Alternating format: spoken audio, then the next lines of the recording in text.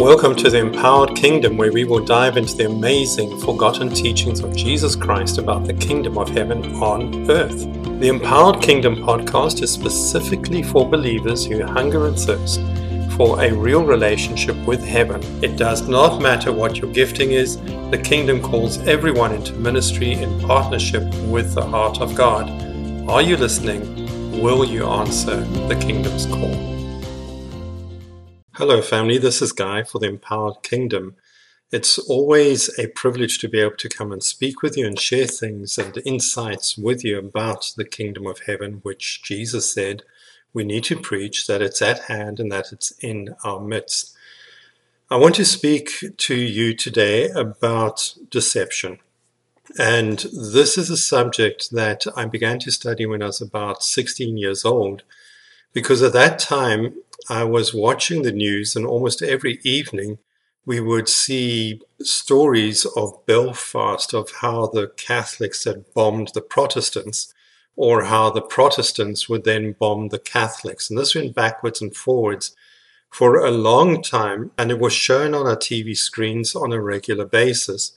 And I looked at this and I said, but something doesn't add up here. On the one hand, you've got the Protestants who say they follow Jesus Christ, the Bible, and God. And on the other hand, you've got the Catholics who likewise say they follow Jesus Christ, the Bible, and God. Both sides study the Bible, and yet both sides were throwing bombs at each other and trying to destroy each other. Completely opposite to what we read in Scripture about thou shalt love the Lord your God with all your heart, your mind, soul, and strength, and your neighbor as yourself. And I'd look at this and say, but something is going on here. There is some form of deception taking place. And in particular, I then started to say, Lord, help me understand this, because I don't want to be deceived. I want to be right with you. I want to not be spending my life going down a path where I end up being deceived. And with this as a backdrop, I then started to adopt an observer lifestyle, in which everything I would look at would become part of the process of observing what's going on around me, how people think, how they rationalize, how they come to conclusions, how they defend their positions.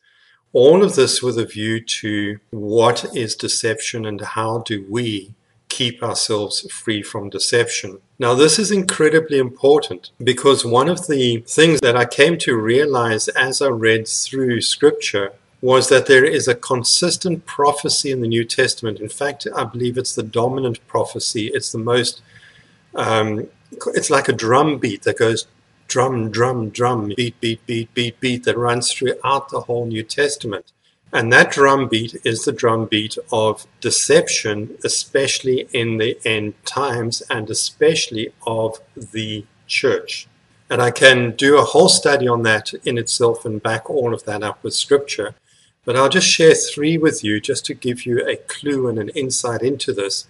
I didn't realize how dominant this prophecy was until I started to pay attention to what I was reading in Scripture and looking for it. And here are three passages I'd like to just share with you. 2 Timothy 4 verses 3 says, preach the word, be prepared in season and out of season to reprove, to rebuke, and encourage with every form of patient instruction. For the time will come when men will not tolerate sound doctrine, but with itching ears they will gather around themselves teachers to suit their own desires, so they will turn their ears away from the truth and turn aside to myths. Couple of key words here.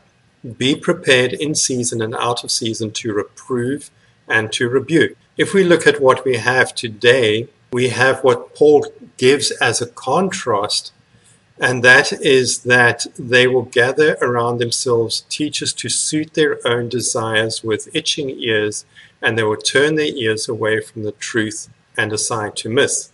So in other words, Paul is saying you must be prepared to reprove and rebuke, and yet today we have the latter part of what Paul is saying, teachers that we are gathering around ourselves to teach us nice things, but not that which is to correct, reprove, and rebuke.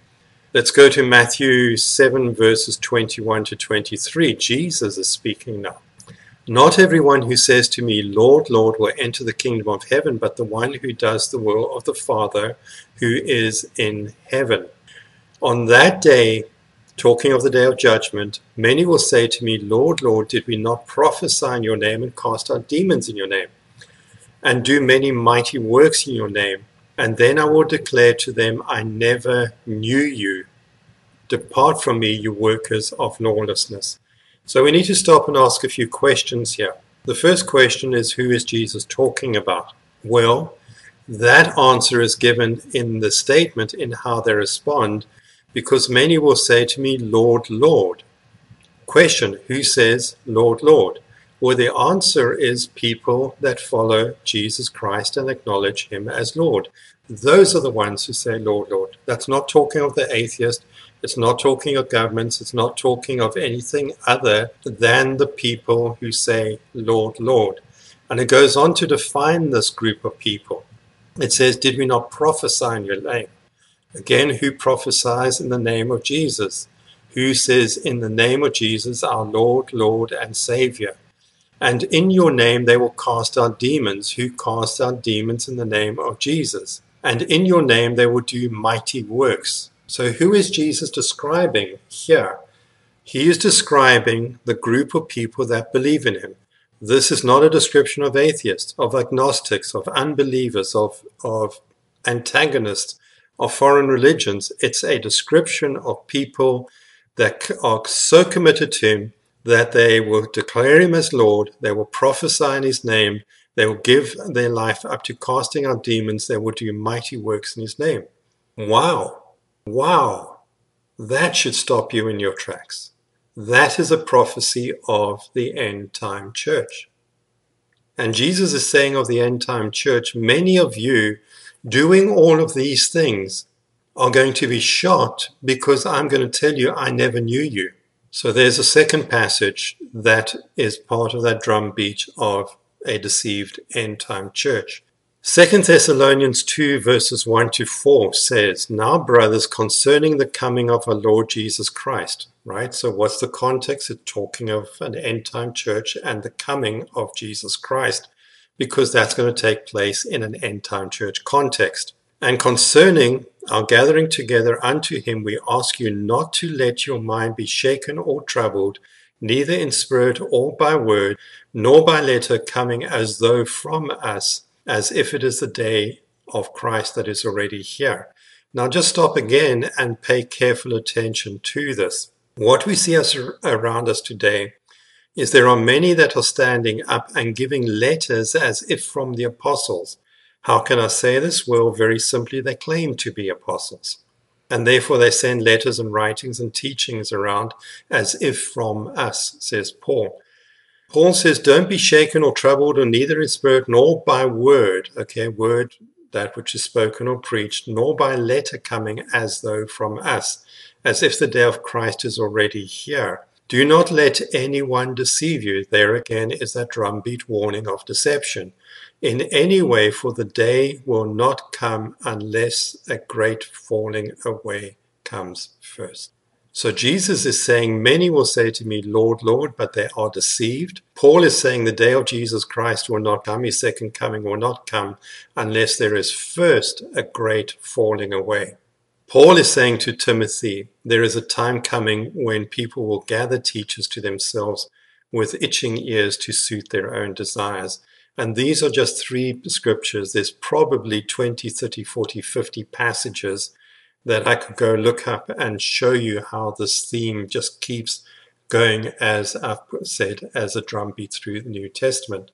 So why is that important to us, and what has that got to do with the kingdom of heaven that is at hand? Well, it's extremely important because of this point that I want to share with you, which is actually the crux of today's lesson. And that is that whenever the Lord is going to do something, Satan, one way or another, gets wind of it and then says, I've got to counter this thing the Lord is doing. And when something is coming, like a great move of the Lord, or a great change, or a great event of the Lord, or influence of the Lord, Satan will anticipate that. And one of the primary ways in which he tries to undermine it and take the Lord's people off track is to create a false wave. In other words, he looks into the future. Let's say that God, and this is hypothetical, let's say that God says, right, I'm going to release on the earth a new wave of prophecy. Well, what Satan says is, so before God's prophets, before God's true prophets step onto the stage, Satan runs out with a false wave and starts inspiring schools of prophecies, movements of prophecies, etc., etc. But these are not prophets of God, not Satan's ones. And what he creates then is this whole picture of what prophecy should look like in the minds of people who are not studying the word deeply enough and closely enough to be able to discern the difference. And so he then brings a wave, 1 or 2 or 3 or 4 waves or whatever, and it can be prophecy, it can be revival. And in this time that we are in now, I believe he's doing precisely the same thing, but in the area of kingdom dynamics and development. And so what he does, he knows what the Lord is planning to do. So he sends out his waves of false teachers, false prophets, who will then be as teachers who teach to itching ears to suit the desires of the audience. And this is one of the distinctions between those that are of God and those who are not. The teachers that are not of God are very hypersensitive to whether they are pleasing their audience or not. And they teach to itching ears. They tailor their message to itching ears. They tailor their prophecies to itching ears, as an example. And Satan will flood the market, if I can use that phrase as an analogy. Satan will flood the market with wave after wave of teachers who will fit this mold. They are crowd pleasers. And they will come in the name of Jesus Christ, and they will speak in the name of Jesus Christ. And they will convince many to follow them. And they will convince many to do signs and wonders and cast out demons and all of these things. Not my words, Jesus' words in Matthew 7 verses 21 to 23. And you need to discern.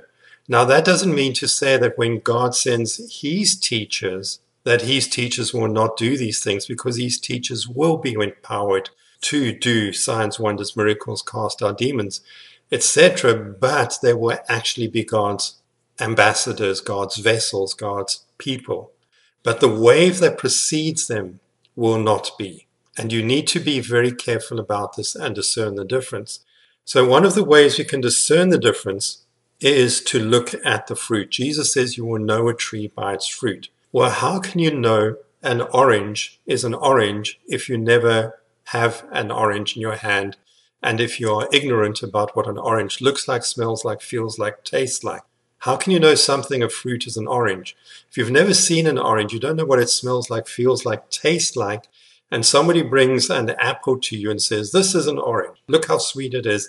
Look how good it is to eat. Look how it will make you wise. Look how good it is for nourishment. And we go out and say, oh, what a wonderful teacher, man of God, etc., etc. But we're saying that only because we are ignorant of the fact we don't know what an actual orange looks like. But as soon as you know what an actual orange looks like, the deception becomes obvious. Hence, the need for everybody to study the word for themselves.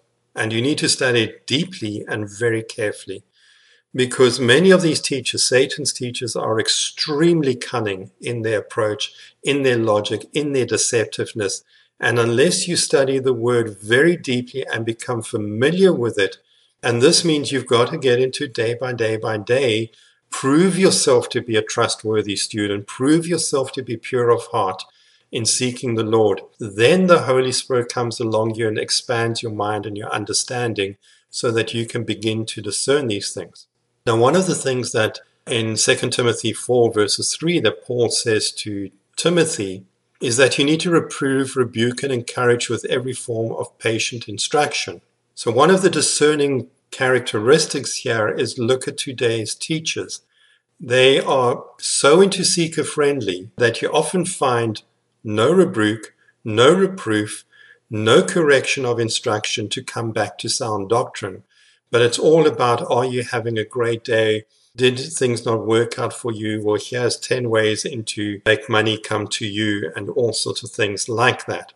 Let's just put a balance to that last statement. There is a place for prosperity. In fact, in the kingdom, there is a place for massive prosperity. But I have yet to find a prosperity gospel teacher that is teaching that from the orientation of what is the heart of God concerning this, and how do we build kingdom and serve and be good and faithful stewards as children, as sons of God, as daughters of God, for the purposes of God, for the heart of God.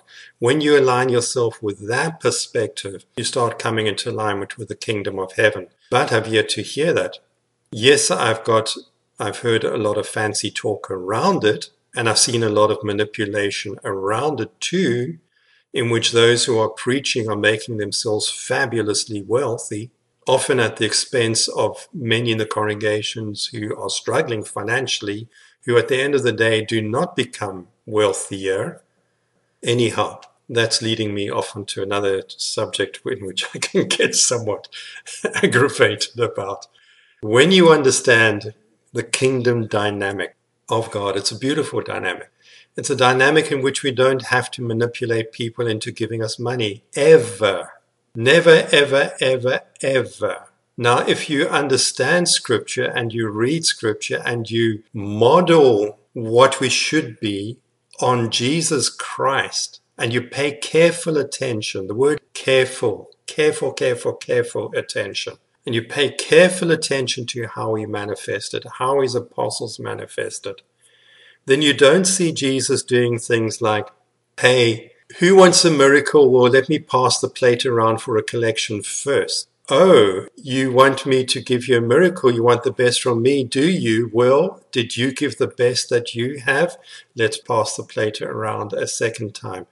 Are you really sure that's the good enough? If you're going to ask God for the best that he has, did you really give your best? Let's pass the collection plate around a third time. I've been in churches where that's been done 3 and 4 times. It's manipulation. Do you really see Jesus Christ doing that? Is that really the example and the model that he has given us? And there is a mass of this kind of manipulation taking place, which is not in the image of Jesus Christ, which brings us back into focus of today's message, is that whenever God wants to do something great, Satan will send out great waves that are not of God, but to mimic what God wants to do, but in a way that will degrade it and cause the situation, the atmosphere around it to change, so that when God's prophets, God's preachers, God's anointed ones come on the scene with the true message of God, the audience can't hear them because there's too much noise in the atmosphere. There's too many lies, too many deceptions, too much heartache, too many bitternesses, too many hurts. It's an evil, evil, evil thing. The deception takes place in the church, and it takes place in the form of people that prophesy, Matthew 7:21-23, prophesying in their name, casting out demons in your name, declaring in your name mighty works in your name, and so on. The greatest warning in the New Testament, the greatest prophecy, the most consistent prophecy in the New Testament is of deception and a deceived end-time church. You have to take these things seriously. Another scripture for you, and I forget the exact reference, but it comes to mind. The passage says, "Who will ascend the hill of the Lord? He who has clean hands and a pure heart," is the answer. Look at these churches, look at these pastors, look at these preachers. How many of them are teaching you holiness? How many of these schools of the prophetic are teaching you holiness? Holiness, holy, holy, holy. Clean hands, pure heart. That is who will ascend the hill of the Lord. Those who have clean hands and a pure heart. In other words, if your hands are not clean and your heart is not pure, you will not ascend the hill of the Lord. And anything you encounter along the way that makes you think you are doing so is a deception. In other words, before you even get on the journey of prophecy, of miracles, or signs or wonders or anything, It begins with the Lord your God is holy, be holy as I am holy. It begins with that. And that process of holy is the cleaning up process. It's where the rubber hits the road. It's where the Holy Spirit works on us, confronts us with our lies, our deceptions, our falsehoods, our rationalizations, our greed, our envy, our insecurities, and so on. And it goes to work on us, doing this deep surgery of the soul, which can be painful, painful, painful, and hard and arduous, and sometimes can take years and even decades. Yet what you see of modern teachers, this wave that comes before what God wants to do, is devoid of the instruction of holiness. It's almost devoid of the instruction of before we teach you things like prophecy or healing or anything like that. We need to make sure that you are holy. Now, what happens when a person comes into the arena and is not holy? Well, in Acts we read about the sons who tried to cast out the demons, and the demons turned on them and tore them to shreds. Why? Because they came trying to, in Jesus' name, cast out demons, do signs, wonders, and miracles. But the demons can see through you. They can see whether you are holy or not. They can see whether you are clean with the Lord or not. And if a preacher comes into the arena and now has his heart filled on the kingdom of heaven, but satanically, those demons say, sucker, we've got you. We've got you. And they'll whisper in your ears and say, hey, I'm Jesus Christ. And the person will take that bait, hook, line, and sinker. And you have a deceived church.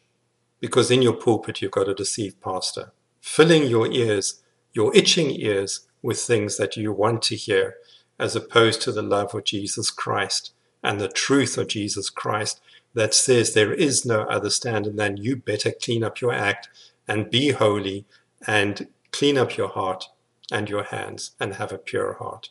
This is the standard of the kingdom. Now, I know that hits you right between the eyes and is like a belly punch and hurts really deeply for some of you. And I apologize for that. But I don't want to leave you there. I apologize for that on one level, but on the other hand, if I don't say it, who out there will say it? Who out there will confront you with the truth, not that you want to hear, but the truth that you need to hear? You see, you need to hear that the Lord has something great and wonderful and powerful and profound for you. You need to hear that the Lord is bringing at this time a great revelation and understanding and closeness of the kingdom of heaven to help us through this time. But you also need to understand that the evil one has anticipated this and is sending out wave after wave after wave of those who will talk about it but have no clue about the power of the kingdom, the ramifications of the kingdom, the application of the kingdom.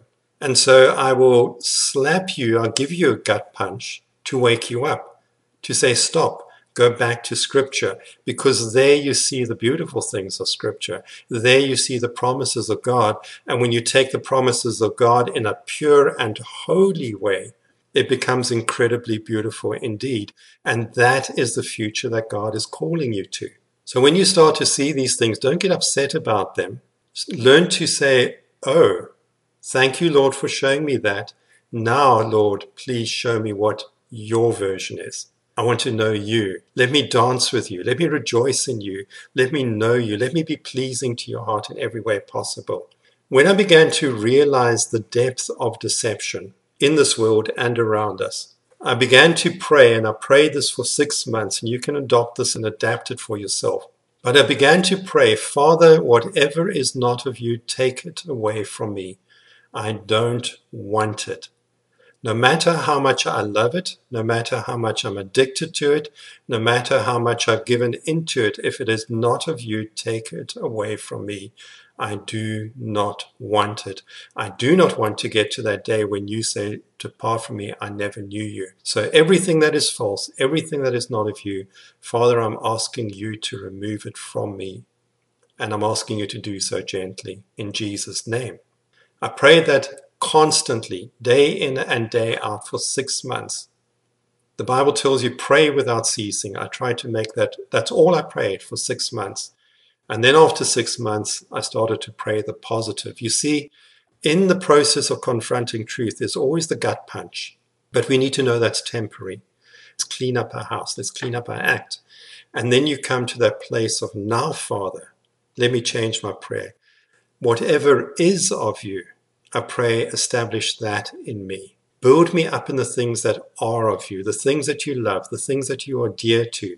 Now that you've cleaned out of my life everything that is not of you, now start putting into my life the things that are of you. And then you start finding the Lord starts to work with you and says, there is a man or a woman after my own heart, in whom I'm well pleased. Well done, my good and faithful servant. But this is part of the journey. This is just part of that process.